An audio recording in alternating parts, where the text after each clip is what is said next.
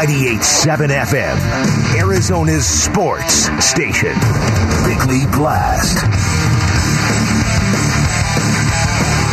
And yes, that's Cliff with a K, because Sunday's game in Carolina has everyone's attention, from Valley fans to national commentators, and because Kingsbury is being exposed as something of a fraud. Definitely not the guru we were promised. People are noticing that the Cardinals are short on the staples that define successful offense in today's NFL.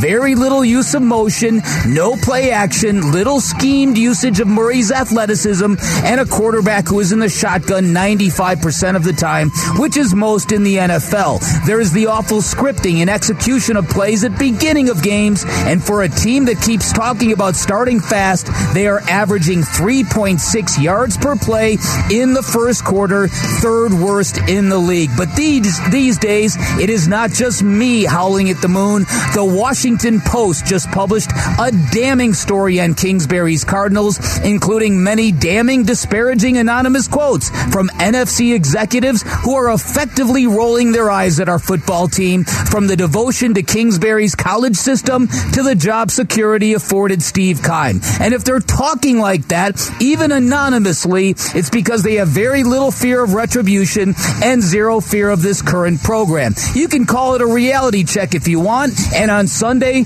we're going to find out if there's zero hope of it getting better anytime soon. All right, today's Bickley Blast brought to you by my great friends at Chapman BMW, who make luxury attainable with 2 great locations and 1 great experience. Find them online at ChapmanBMW.com. Yeah, it's definitely collaborative. Different position coaches have different thoughts, different ideas, different assignments as far as what area they specialize in. And then we talk through it with the quarterbacks and see what they like, what they don't like, and try to come to a good place with it. That was Cliff Kingsbury earlier this week talking about those scripted plays. We hear it all the time. First 15 plays scripted, whatever the number is. Certainly has not been a strength of the Arizona Cardinals offense this year, and that is something that if they're going to find success, needs to change. Maybe that collaborative effort needs to change as well. Wonder if it's always been a collaborative effort. Or does it need to fall more on the guy who's actually calling the plays the rest of the game, too, when that script wears off? Yeah, there is that, and that's been going back a long time. I mean, we've had that issue with the Cardinals' approach from the moment they said Kyler Murray has earned a right to have a say in personnel matters, which we all thought was ludicrous. Mm-hmm. Maybe there does need to be more of a this is what we're doing instead of we're going to make you comfortable, Kyler. You might say making you comfortable ain't working, ain't helping us in offense. And so as a result, we're going to change this. Well, you mentioned the Washington Post piece that was written by Jason LaCanfora and the anonymous quotes. Here's a couple of them. One paragraph reads, quote, "There's an arrogance to their scheme on both sides of the ball," said one scout who has watched the Cardinals closely but is not permitted to speak about them by his employer. It's like they just say, we're going to do what we plan to do no matter what, but it's not working. Mm-hmm. That's one scout. That's one. Said a high-ranking official from an NFC club under similar restrictions about speaking publicly about other organizations. Quote, "We were shocked that they extended the coach. It's not a sophisticated scheme. He's not considered a great play caller. Every year the production drops as the season goes on." See, now that sounds harsh, but everything in that quote, I've seen that. It makes sense to me. Continue. There's more. Oh, that's where mine cut off. Is that okay, hold on. I'll have to pull up the story. Yeah, okay. So, and again, this is, you can discount Jason LaCanfora. He has missed on on a percentage of breaking news stories in the past.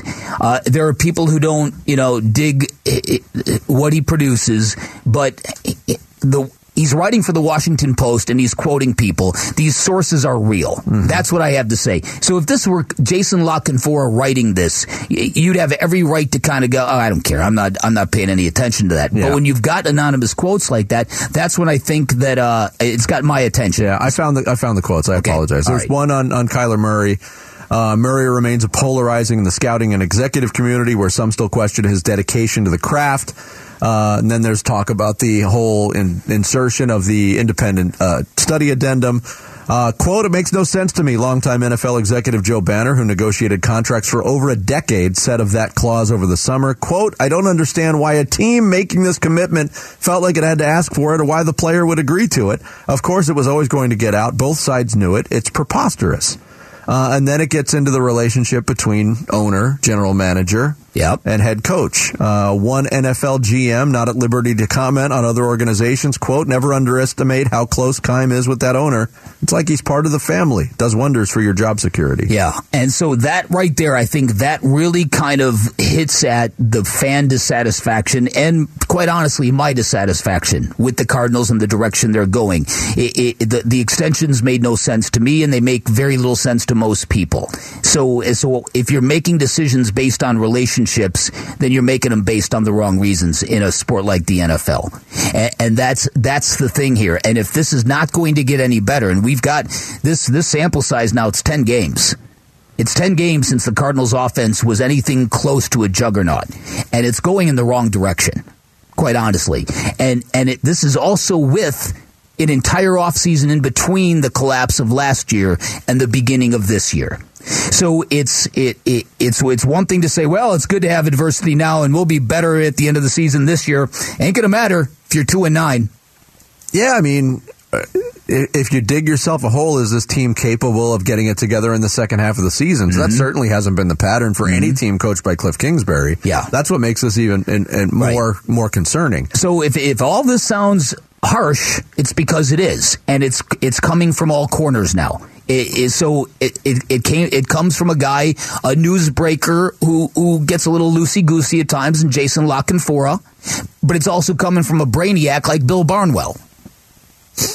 Yeah, the Barnwell piece too focused again on the defensive side of the ball, and again the amount of explosive plays that they give up as opposed to and I don't even think that's been a huge problem this year. The number, the ratio is concerning, but I think that points more to the offense. But he does point out something on Vance Joseph. He wrote, Joseph has always been able to create pressure with his creative blitz packages, but the Cardinals are almost entirely reliant on him to make magic happen to get home. They're blitzing at the league's highest rate, but they're only 19th in the league in pressure rate. Whether they pressure the quarterback or not, teams have carved up those blitzes. Opposing passers are 35 of 49 for 329 yards and 7 touchdowns against their blitzes this season. Good for the league's 5th worst QBR defensively. So these are widespread issues. Yes. This is not just, hey, one player's not cutting it. This is units, offense. This is position rooms. This is defense position rooms. Yes. This is on coaches and coordinators. I mean, is it salvageable? I don't feel confident in saying yes, it's salvageable. I've got a bad feeling. Listen, I want this team to be sizzling hot like they were at the beginning of last year. That was so awesome. To have a football team that was 7-0 going into that Green Bay game, a football team that at one point crest and peaked at number 1 in power rankings. We hadn't felt that since that magical year in 2015 with Carson Palmer and Bruce Arians. It had been a long time. And we really thought that the Cardinals had something dynamic for the next 10 years. And now you step back from this and you go, where's the solution here? If this offense has been found out and snuffed out, this is why you get anonymous people making anonymous quotes as damning as the ones that are published in the Washington Post today. And it speaks to doing stuff. It's the use of motion. And again, Mike McDaniel is an elite offensive coordinator. I've seen people report that Cliff Kingsbury tried to hire him early in his tenure, and the 49ers would never let him go, would never let him interview as an offensive coordinator. And so he gets a head coaching job, and the one thing that has set him apart is elite level play calling and using motion. In that game last night, I did not know this. I saw this, but I did not know this. Every skill player on offense lined up someplace different on the football field on that opening drive. So when the Bengals went to the sideline, they didn't know what was coming next. And, good. Then talent takes over. Adjustments take over. But that's the game. And it's that kind of stuff that just seems so absent from what the Cardinals are doing. It's not just the poor scripting of plays, it's the terrible execution of them. And so they got to get this fixed, because if it's the head coach, that's an issue. If it's a quarterback, it's an issue. Either way, it's an issue. Especially since they're here for a long time. Yeah. Coming up next, Chris Paul heading into season 18 in the NBA. How's the point guard feeling going into it? We'll tell you that and more about Suns training camp next. Bickley&Marotta Mornings, 98.7 FM, Arizona Sports Station.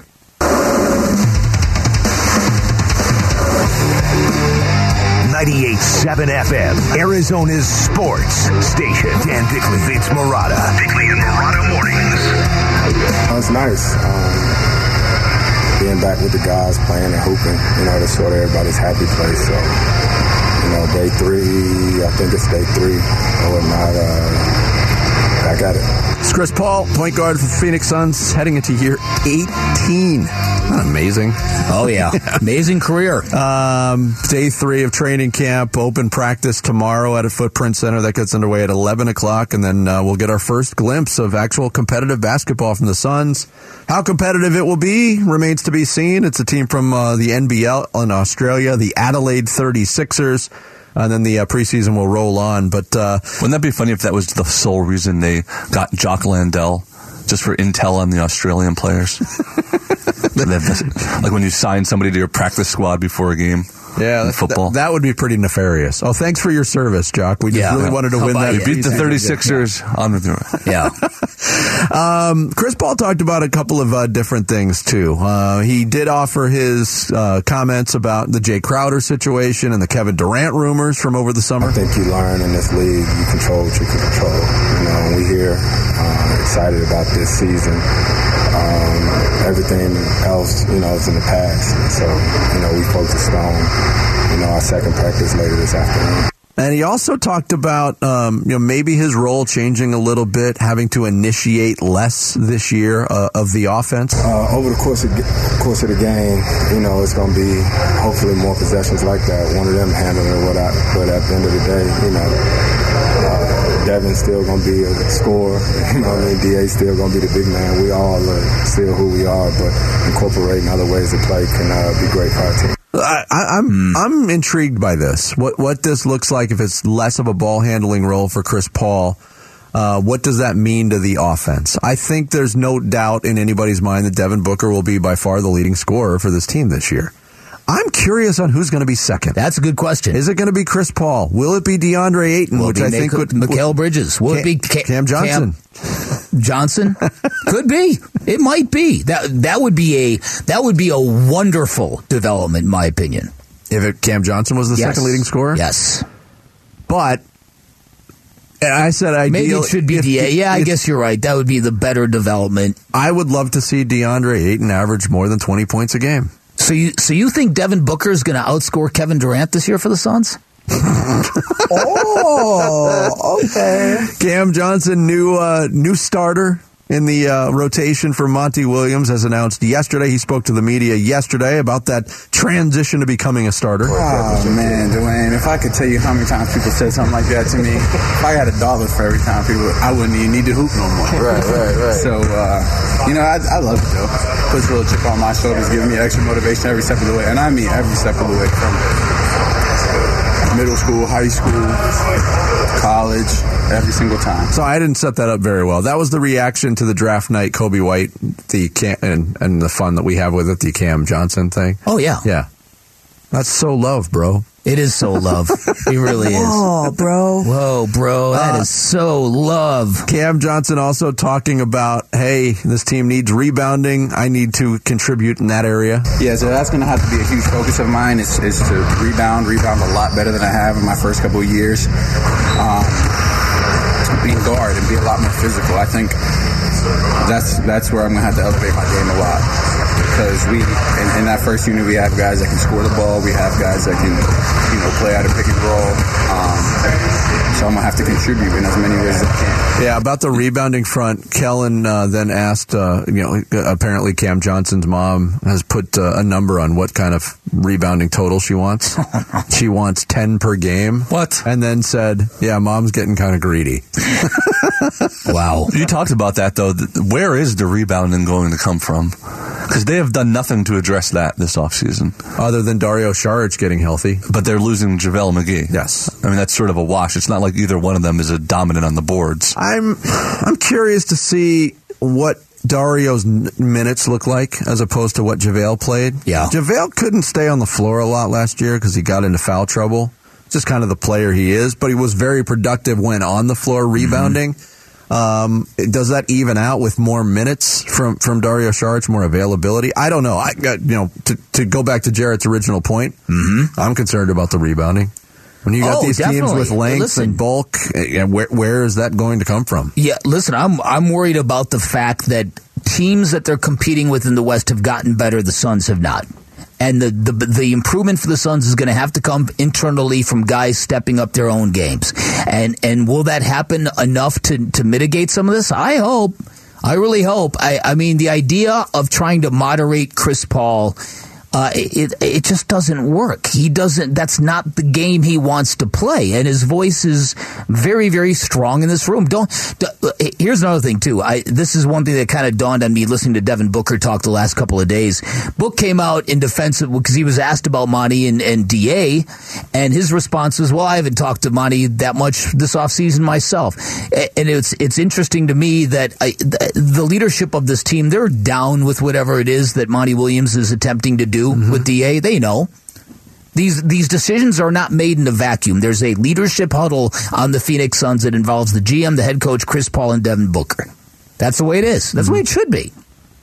And so they're on board with whatever that plan happens to be, but a plan to kind of make Chris Paul just kind of be breaking case of glass emergency, that's not going to happen. That's not who he is. No, I mean, how is he effective? With the ball in his hands, initiating, distributing. All that Jedi mind tricks he does with the basketball, that stuff, Vinny. The dribbling the ball sideways, the fake dribble, you know what I mean? The running the ball over the top of the ball without touching the ball. Yeah, on that front, Monty Williams spoke yesterday, too, because, keeping Chris Paul fresh, especially what's happened in the last two playoffs, has got to be of paramount importance for this team. How are they going to do it? Try a number of things. For me, I try to give him as many days off as I can. There's certainly different ways to fill your cup. Sometimes it's telling him to fly home to L.A. to go see his family when he has an opportunity. That's a way to fill his cup. Some days we come in here and we have our sweats on and we just smell the gym and get out. From a basketball perspective, I think it can help to have other guys initiate the offense. It certainly helps having Mikal guard the main pick and roll offensive guy, so Chris doesn't have to do it all the time. That's one way. So I don't think there's one cookie cut way to do it all. I think there's just things that we're going to have to do throughout the season, and I got to listen to all the brains over there in the doggone room with the letters by their name tell me my guys need a break. I'm glad Monty Williams pointed something out in that soundbite. He unveiled my whole workout strategy. Put your sweats on, go smell the gym, and walk out. Ew, it smells like sweat and work. Is that a Montyism that I was not familiar with? Yeah, smell in the gym. I have not heard that one. Yeah, let's add it to the list. The use of the word gym, it's very important to Monty. It's almost this. Our gym is kind of the same thing as it's a get to, not a got to, and that kind of stuff. And you love the homespun isms, but they don't last if your team keeps underachieving in the playoffs. So my hope is that Monty's homespunisms will forever ring fresh, because that means the team will win a championship under his watch. It's true. That's not a knock on Monty. It is true. It happened to Bruce Arians during his time here. It happens to everybody. Yeah. You buy into something real deep, and the coach can do no wrong, and then then hearts start breaking, and playoff failure starts stacking. Things change. Have you subscribed to the Bickley&Marotta podcast? Subscribe right now on your iPhone or Android. You'll never miss any of the show. It's the Bickley&Marotta podcast. It's brought to you by Carol Royce, Keller Williams Realty East Valley. Get a higher price selling your home. Get guaranteed offers. Go to higherprice.com. That's higherprice.com. Coming up next, tough game coming up tomorrow for the Arizona State Sun Devils as they travel to take on 6th-ranked USC. We'll talk to their interim head coach, Shaun Aguano, next. It's Bickley&Marotta Mornings, 98.7 FM, Arizona Sports Station. This is the Santan Ford Sun Devil Blitz, presented in part by Gila River Resorts and Casinos, Arizona State's official sports headquarters, and Santan Ford. We are Santan Ford. ASU heading on the road to Los Angeles, the Coliseum, to take on Lincoln Riley and the USC Trojans, who have hit the ground running with transfers basically at every position, but elite transfers. They have got off to a very good start, ranked 6th in the country, hoping to catch up with head coach Shaun Aguano. First one out of the way for ASU last week. It was a rough one. Expected it to be rough against a really, really established, well-coached team in Utah. So I'm wondering, when we get Coach on, what kind of positives he took out of that game. I wasn't there, watched it the morning after, Bick, and, just reading some of the reports of people that were in the stadium, it just seemed like, I don't know, something was missing from the whole thing. There was excitement that it was Shaun Aguano's first game, but that faded away pretty quickly. And ASU's fan base is in a weird spot right now. Oh, you could say that again. ASU's fan base is in a weird spot right now. You can say that. Now, remember, ASU is Appalachian State, Vinny. Appalachian State. Appalachian State. That's right. They go by App State. Yeah, I know. I'm just. Oh, is that right? Do they actually? Yeah, App State. That's the way they were shortening it on a lot of the broadcasts. If ever a coach in a program could use a win over USC, victories over the Trojans generally are like gold to this program. Yes, generally the day that Lane Kiffin got fired on the tarmac, one of the all-timers. The Mike Bercovici, Jail Mary, one of the all-timers. Well, I mean, just look at how things change in the course of a year, or how they can change in the course of a year. USC came to Tempe last year. They had Dante Williams, who was an interim head coach after they fired Clay Helton. That was a program that was in disarray.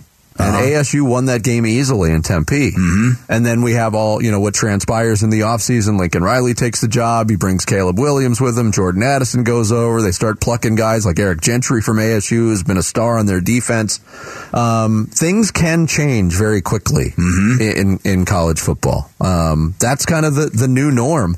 I didn't expect, even with all the talent that USC was able to put together on that roster, I didn't expect them to gel the way they have. Now, last week, it's interesting on what people read into that. They struggled in Corvallis with Oregon State, and that's a place recently that has been a tough place for USC to play. Mm-hmm. They came away with the win. They might be looking past this ASU team, a 25-point favorite. Yeah, listen, I think yes, I do agree with that. So I do think that there's an opportunity here for ASU to do something. I mean, I wouldn't pick them to win, but do you think they make it closer than 25? I haven't. I know USC keeps winning. They haven't been that impressive to me. Yeah, that's fair. And so I don't know if that's just I don't know if they're just a growing program. I don't know if I underrate Oregon State, but the way they struggled with the Beavers, I don't know. But USC, they basically, they've got a shot here at the college football playoff. Believe it, they got to beat Utah, obviously, but they've got a shot at this thing. Yeah, so they might be looking up and over ASU. They might, and that 4-0 and number 6 ranking might be a little bit elevated too with the hype about Lincoln. I'm looking at who they played. They beat Rice 66-14. Mm-hmm. Then they went to Stanford, beat them 41-28. Stanford's not very good. Mm-hmm. They beat Fresno State 45-17, and then their first buttoned up game against a buttoned up Pac-12 team in Oregon State, because Jonathan Smith's doing a great job with that program. Mm-hmm. They won by 3, so it might be a little bit inflated. And you wonder too with the guys in the Sun Devil uniforms, when they're shown that disrespect by the odds makers. And the betting patterns, what does that do? Yeah. Chip on your shoulder. And again, we're only 1 week into the Shaun Aguano era, and there's a lot of talk about who is going to be the next guy. This guy, Kenny Dillingham, seems to be getting a lot of run from a lot of people. Mm-hmm. In college football, and West Coast college football. Yeah. Valley native, a young guy, and the thinking is going to be, instead of trying to hire some name recognition old dude, hire a young guy that you can build something with, you can grow together, and the dude is not going to leave once he builds something. Two-pronged. Look at the program that ASU played last week, Utah. And Kyle Whittingham was an assistant under Urban Meyer. Urban Meyer left to take Florida's job. Kyle Whittingham's been there ever since. And has turned down job after job to stay there and continue to build that program. That's right. It's the Lute Olson dynamic. And it's funny, too, because I know we'll get back into that discussion in a second because there's a lot of things to consider with what ASU is going through. We are joined now by Shaun Aguano, the head coach of the Arizona State Sun Devils here on the Arizona Sports Line. Coach, good morning. How are you? Coach, are you there? I am here. Oh, sorry about that. You get the first one out of the way last week. You take on Utah. It didn't go the way you wanted it to, I'm sure. But what were some of the positives that you were able to take out of that game against Utah? Again, it's a game of inches. I thought a couple of times the ball, didn't bounce our way on fourth down. I thought we were in the right position to make plays. But the positives are that the kids were positive on the sideline. They played every play hard. And that's the biggest part. I want to make sure that our kids and our fans understand these kids will play to the last whistle blows, and I saw that in them. And so there's a lot of positives moving forward to this week. All right, so how do you feel about this week's matchup? Road trips to Southern California haven't always been kind to this program over the course of history. Is it an opportunity? What do you expect from your team this week other than effort? Absolutely. I think it's a great opportunity. We have a roster that has a multitude of players from California. So it'll be an emotional week for them. It's a chance for us to play a very good football team at home. I'm just excited for our guys to execute our game plan, make sure they're detailed, and play the best kind of brand of football that we can play. Shaun Aguano, the head coach of the Arizona State Sun Devils, our guest here on Bickley and Marotta mornings. We talked to you last week, and you were implementing changes the way practices run. You wanted a quicker tempo to practice, a more urgency, more purpose. And I saw reports this week from beat writers who were at the practice, maybe some disciplinary things that you handed out this week that necessarily hadn't been handed out in the past. Overall, Coach, how have the players on the team responded to what you've implemented so far? They've responded well. It's about the consistency part and accountability. The players, I understand there's going to be some roadblocks in it, and there's going to be some pushback, but making sure that they know that I care about them being the best that they can be. And so with that comes accountability. Now I have to hold the players accountable for their actions in regards, and there was nothing big. Somebody was late. When I said it was 9:42 and you walk in at 9:43, to me, being on time is so important. That means you care. And so I had to make sure that the kids understand where I'm coming from, and that's not going to be tolerated. And the kid bounced back and had a great practice the next day. But it's seeing how they respond to it that I have a very positive vibe in regards to that. All right, a head coach in college, you only get one debut. What did you learn from yours operationally? And how is that going to affect you going forward? Last week was a bombardment of a lot of external factors with, the media, making sure from a structure standpoint and foundation within our program that I had to put some details. Now I've gotten back, and what I've learned, I've gotten back to the football side of it, which I enjoy the most, being with the kids and the football part of it. So that has changed, and I want to make sure that I give them all of myself. Coach Shaun Aguano, our guest here on 98.7 FM Arizona Sports Station. I know in the past couple weeks, Coach, you've been banged up thin at the secondary position for a number of different reasons, injury, personal reasons, and things like that. Will you be getting any reinforcements, specifically Woods and Torrance? Will they be able to go tomorrow against USC? Yes, we will have a bunch of those guys back, and they're excited. They want to make sure that they're helping their teammates out, and so they're excited to come back. And we were real thin on that back end in the secondary, but we will be close to full force. How about Omar Norman Lott? Will he be available? he is a game to day to day. We will find out from our practice today if he'll be ready to go. As of right now, he is questionable. Gotcha. Coach, thanks so much for catching up with us. We appreciate it. Best of luck on your first road trip as head coach, and we will talk to you next Friday. I appreciate it. I just wanted to thank the fans for coming out, and I really appreciate it. Thank you, guys. Thank you. Coach Shaun Aguano, the interim head coach of the Arizona State Sun Devils, our guest, as he will be every Friday for the remainder of the season. Sun Devils and USC tomorrow, 7:30. Pregame starts at 5 here on 98.7 FM, Arizona Sports Station. Coming up next, Tua Tagovailoa played last night. Tua Tagovailoa got hurt last night. Uh-oh. Should Tua Tagovailoa have been playing last night? That's the question a lot of people are asking. We'll explore it next. Bickley&Marotta Mornings, 98.7 FM, Arizona Sports Station. Arizona Sports. It's Football Friday. Football Friday. Football Friday with Bickley&Marotta. Presented by 72 Sold. Get your price.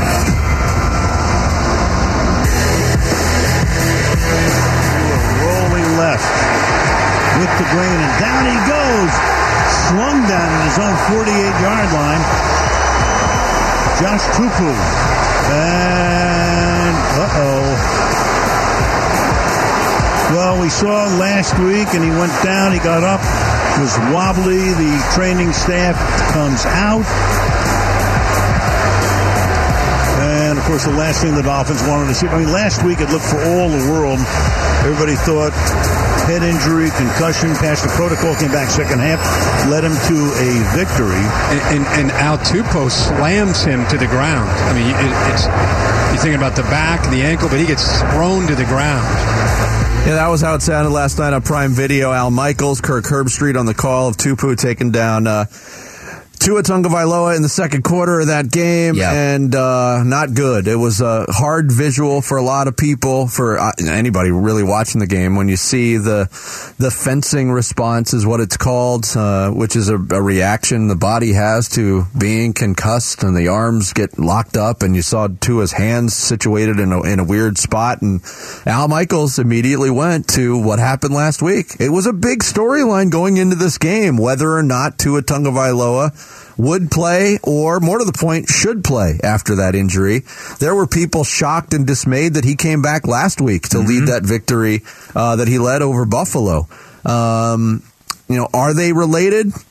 It's easy to draw those connections. It's easy to connect those dots to say one was related to the other. And if that's the case, then the Miami Dolphins and their team doctors and their decision makers have a whole lot of questions to answer. Yeah, but we don't know if that's the case. Well, listen, that's what the NFL needs to get to the bottom of, and that is exactly what made you believe that this was a back injury that he suffered. Because, again, there is a lot of what Jared said earlier, a lot of people playing doctor on social media. But at the same time, we have seen what concussions look like. We have seen guys get up and fall down. We've seen it, and that's exactly what we saw the first time with Tua against the Bills. Everything about the play and the reaction spoke concussion to people who've been watching football. And if we're supposed to be vigilant about it, it's not wrong to be skeptical like that. If vigilance is the true outcome that you need here, then you've got to assume that. You can't take a player's word that it's a back injury. The bigger issue is, what did the Dolphins training staff and doctors do or not do to protect Tua from himself?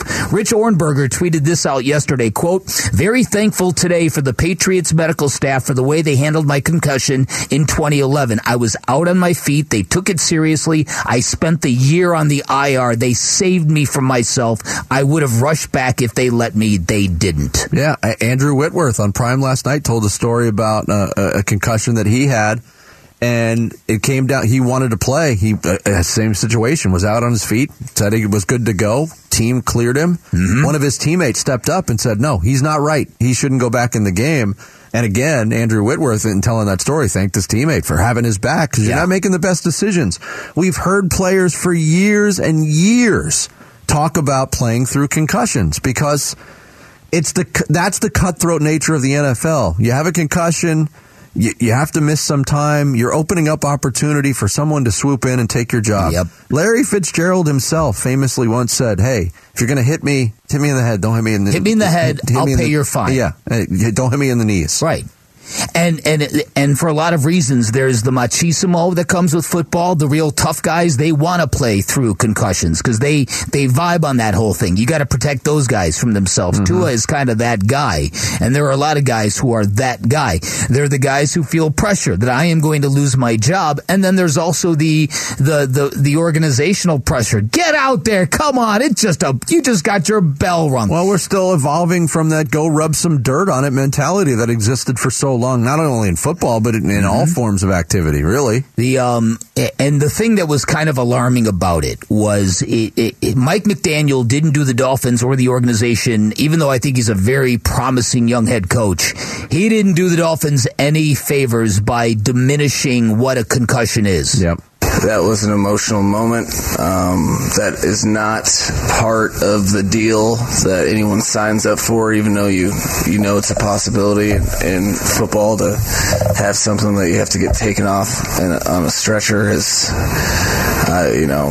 All of his teammates, myself, we were all very, very concerned. So the best news that we could get is that everything is checked out, that he didn't have anything more serious than a concussion. He'll be flying back with us here on the plane. Yeah, that part where he says anything more serious than a concussion was kind of I mean, he means like a broken neck or something. I know what he means, but when you're... But it's also diminishing the severity of a concussion. Right, which would also play into an organization who would want their guy back in the game and start him 4 days after an injury. It's really interesting to see what happens now because if he passes concussion protocols again this week, and it's a 10-day week, it's almost like, do they have to keep him out just for perception's sake?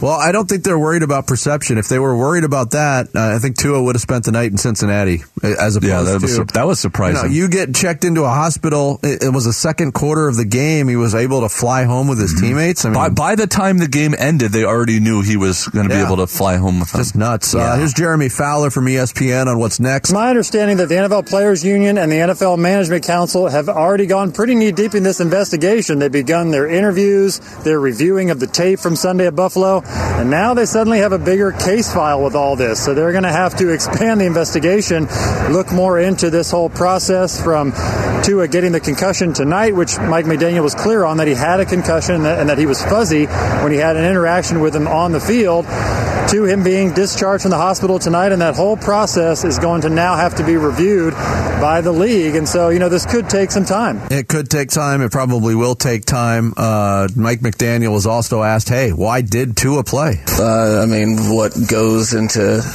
every one of those decisions, that it starts with your medical staff, but then there's independent